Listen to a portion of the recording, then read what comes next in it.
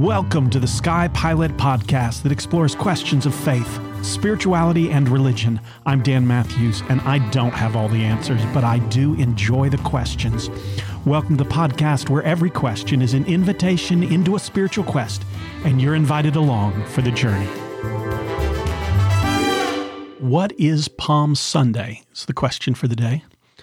Most days on the Christian calendar carry with them fairly simple storylines and therefore are also pretty self-explanatory, even for a person who's never visited a Christian church before.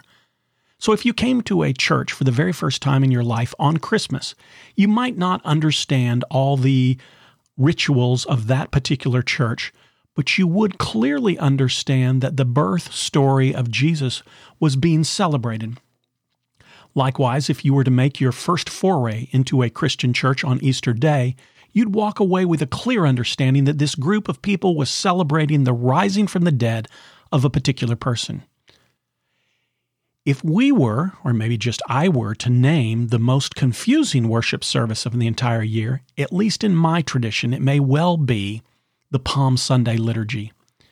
In many churches, like the Catholic Church, the Episcopal Church, the Lutheran Church, and others, there are so many things happening on this day, you'd have a very difficult time as a first-time visitor walking away with an understanding of all that has just happened, and certainly not the why.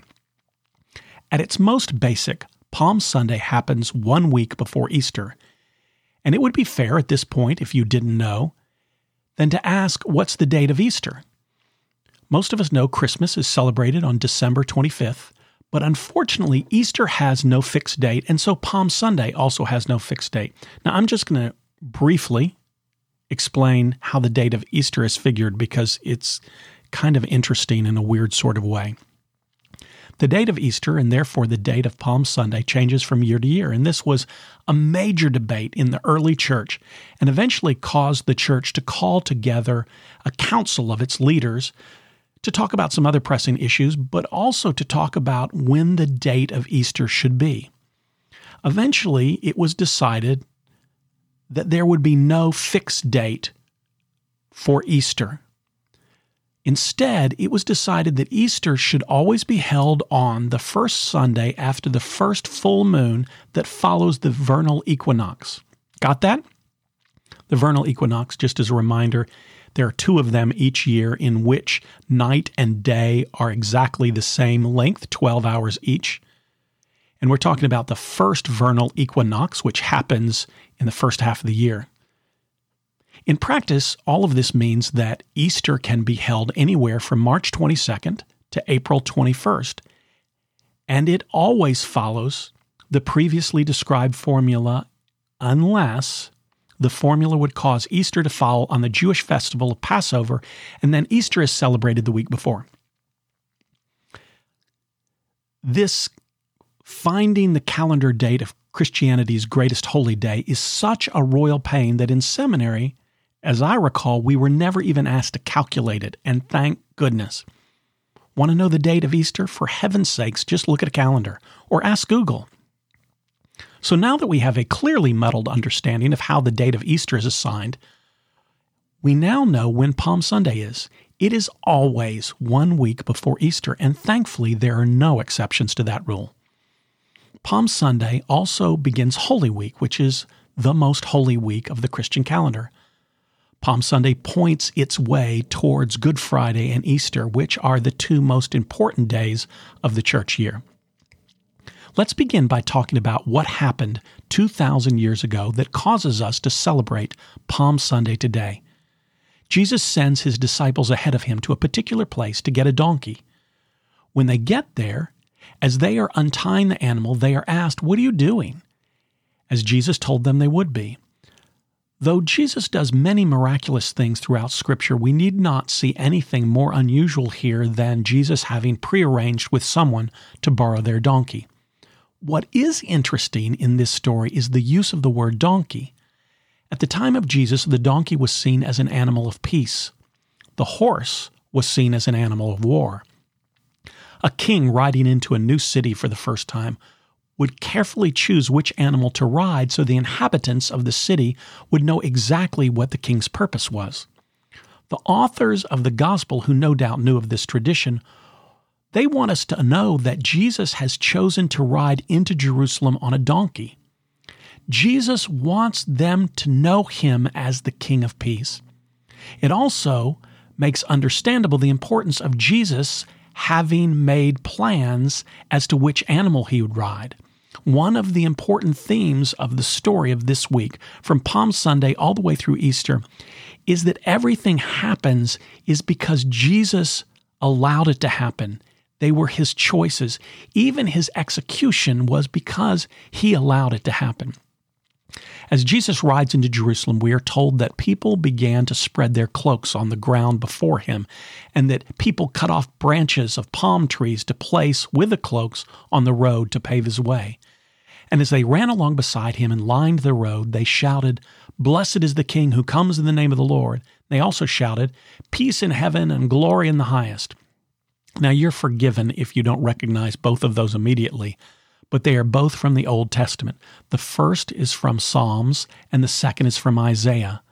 The important thing to remember as we hear this story is that the author's trying to let us know that this is being tied to the Old Testament because he wants us to understand that Jesus is the fulfillment of what was expected in the Old Testament. Jesus is not something new, but someone who's been long awaited. As Jesus makes his triumphal ride, he's told once he enters Jerusalem by some of the religious teachers of that time and place that this is too much. He should tell the crowds to be quiet. But Jesus says, if I told them to be quiet, the stones themselves would start to sing. Now, many scholars remind us that this is similar to a passage in Isaiah as well, which the mountains sing praises to God. But I've always seen this passage as harking back to the beginning of Jesus' ministry. Right after he appears on the scene and is baptized by John in the Jordan, Jesus goes into the wilderness for an extended period of time, and we're told he's tempted by Satan. There are 3 temptations, but the first temptation is the one I'm really interested in right now, and it's a practical one. Satan, knowing that Jesus has been in the wilderness for a long time, is hungry and encourages Jesus to use his powers to turn the stones around him into bread. But Jesus refuses. Now, 3 years later, we are coming to the end of Jesus' ministry, and the stones that would not change for Satan are on the verge of bursting into song themselves in the presence of Jesus. I think it's a beautiful and poetic way to bringing the story full circle. Now, for the interesting part of the service that takes place on Palm Sunday, we'll begin with a blessing of the palms that we will wave in procession. Often we start outside the church and process into the building as a reenactment of Jesus' triumphal entry into Jerusalem. And here's the strange part. Palm Sunday is often also called Passion Sunday. Passion Sunday is the word the church uses for the final days of Jesus' life, generally meaning his arrest, trial, and crucifixion. Now, in the church, we're really big on only reading about things that were supposed to happen on that particular day. But the Passion didn't happen on Palm Sunday, so why do we call Palm Sunday by that name? We call it that because on Palm Sunday, we read the entire Passion story. It's the longest reading of any service throughout the whole year. So Palm Sunday, we will, on this year, have a reading that begins with Jesus and the disciples in the Garden of Gethsemane. Jesus is betrayed by a friend and then arrested. He's held overnight and then taken to face Pilate, the Roman governor. He's eventually condemned to die, and at the crowd's insisting, finally is crucified. And it is, in the end, after Jesus died, only the Roman centurion who says, "Surely this man was the Son of God." This reading is often done in churches dramatically. People in the congregation will take different parts. The congregation itself as a whole takes the part of the crowd, and when Pilate asks the crowd what to do with Jesus, the congregation shouts their line, "Crucify him." So this Passion story that I've just described does not happen on Palm Sunday. It happens on Thursday and Friday of what we call Holy Week. So again, why do we read it? We read it because the church is concerned. We're concerned if we don't read it, some of our parishioners will not come back to church for the services on Thursday and Friday. They'll be in church on Palm Sunday as Jesus has his ticker tape parade, and then Easter the next week for the victory over death party, but we'll miss all the important parts of the story that happen in between. And those parts are so powerful to help us really understand the story. One of the interesting themes about the Passion story is that we are to understand the very same people who were calling Jesus King of Kings are also the people who yelled, "Crucify him," a week later. The very same disciples who swore their undying faithfulness and allegiance to Jesus were soon nowhere to be found at the time of his crucifixion. Some read the story of Jesus' crucifixion as placing the blame on the Jews, but when I listen to it, that's not what I hear at all. What I hear is that Jesus, God incarnate, came to earth and was not recognized, and then eventually hailed, and then rejected, and then abandoned in his hour of need by humanity. This is not the story of Judaism's response to Jesus. It is the story of humanity's response. It is telling and powerful for me that every year since the death of Jesus, people have gathered together to tell the story, to relive the story, to celebrate elements of the story in the presence of one another. And perhaps, for the first time in 2,000 years, that tradition will be broken this year. We will not gather together in groups. We will sign in online maybe and watch our services on the internet, but we will not be physically present with one another.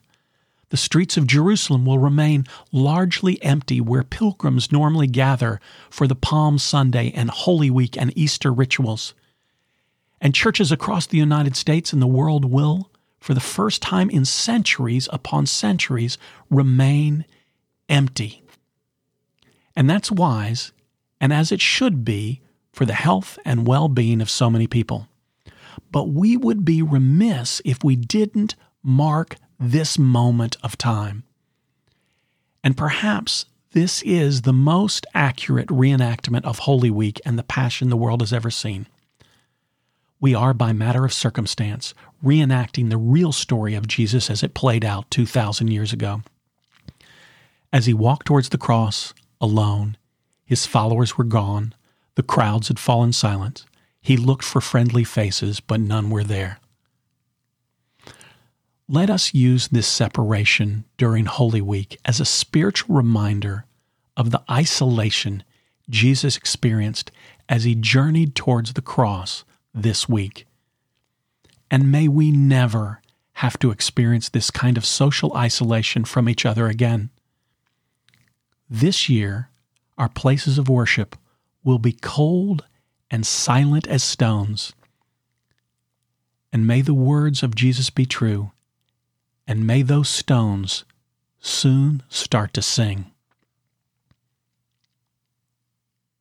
That's all for today.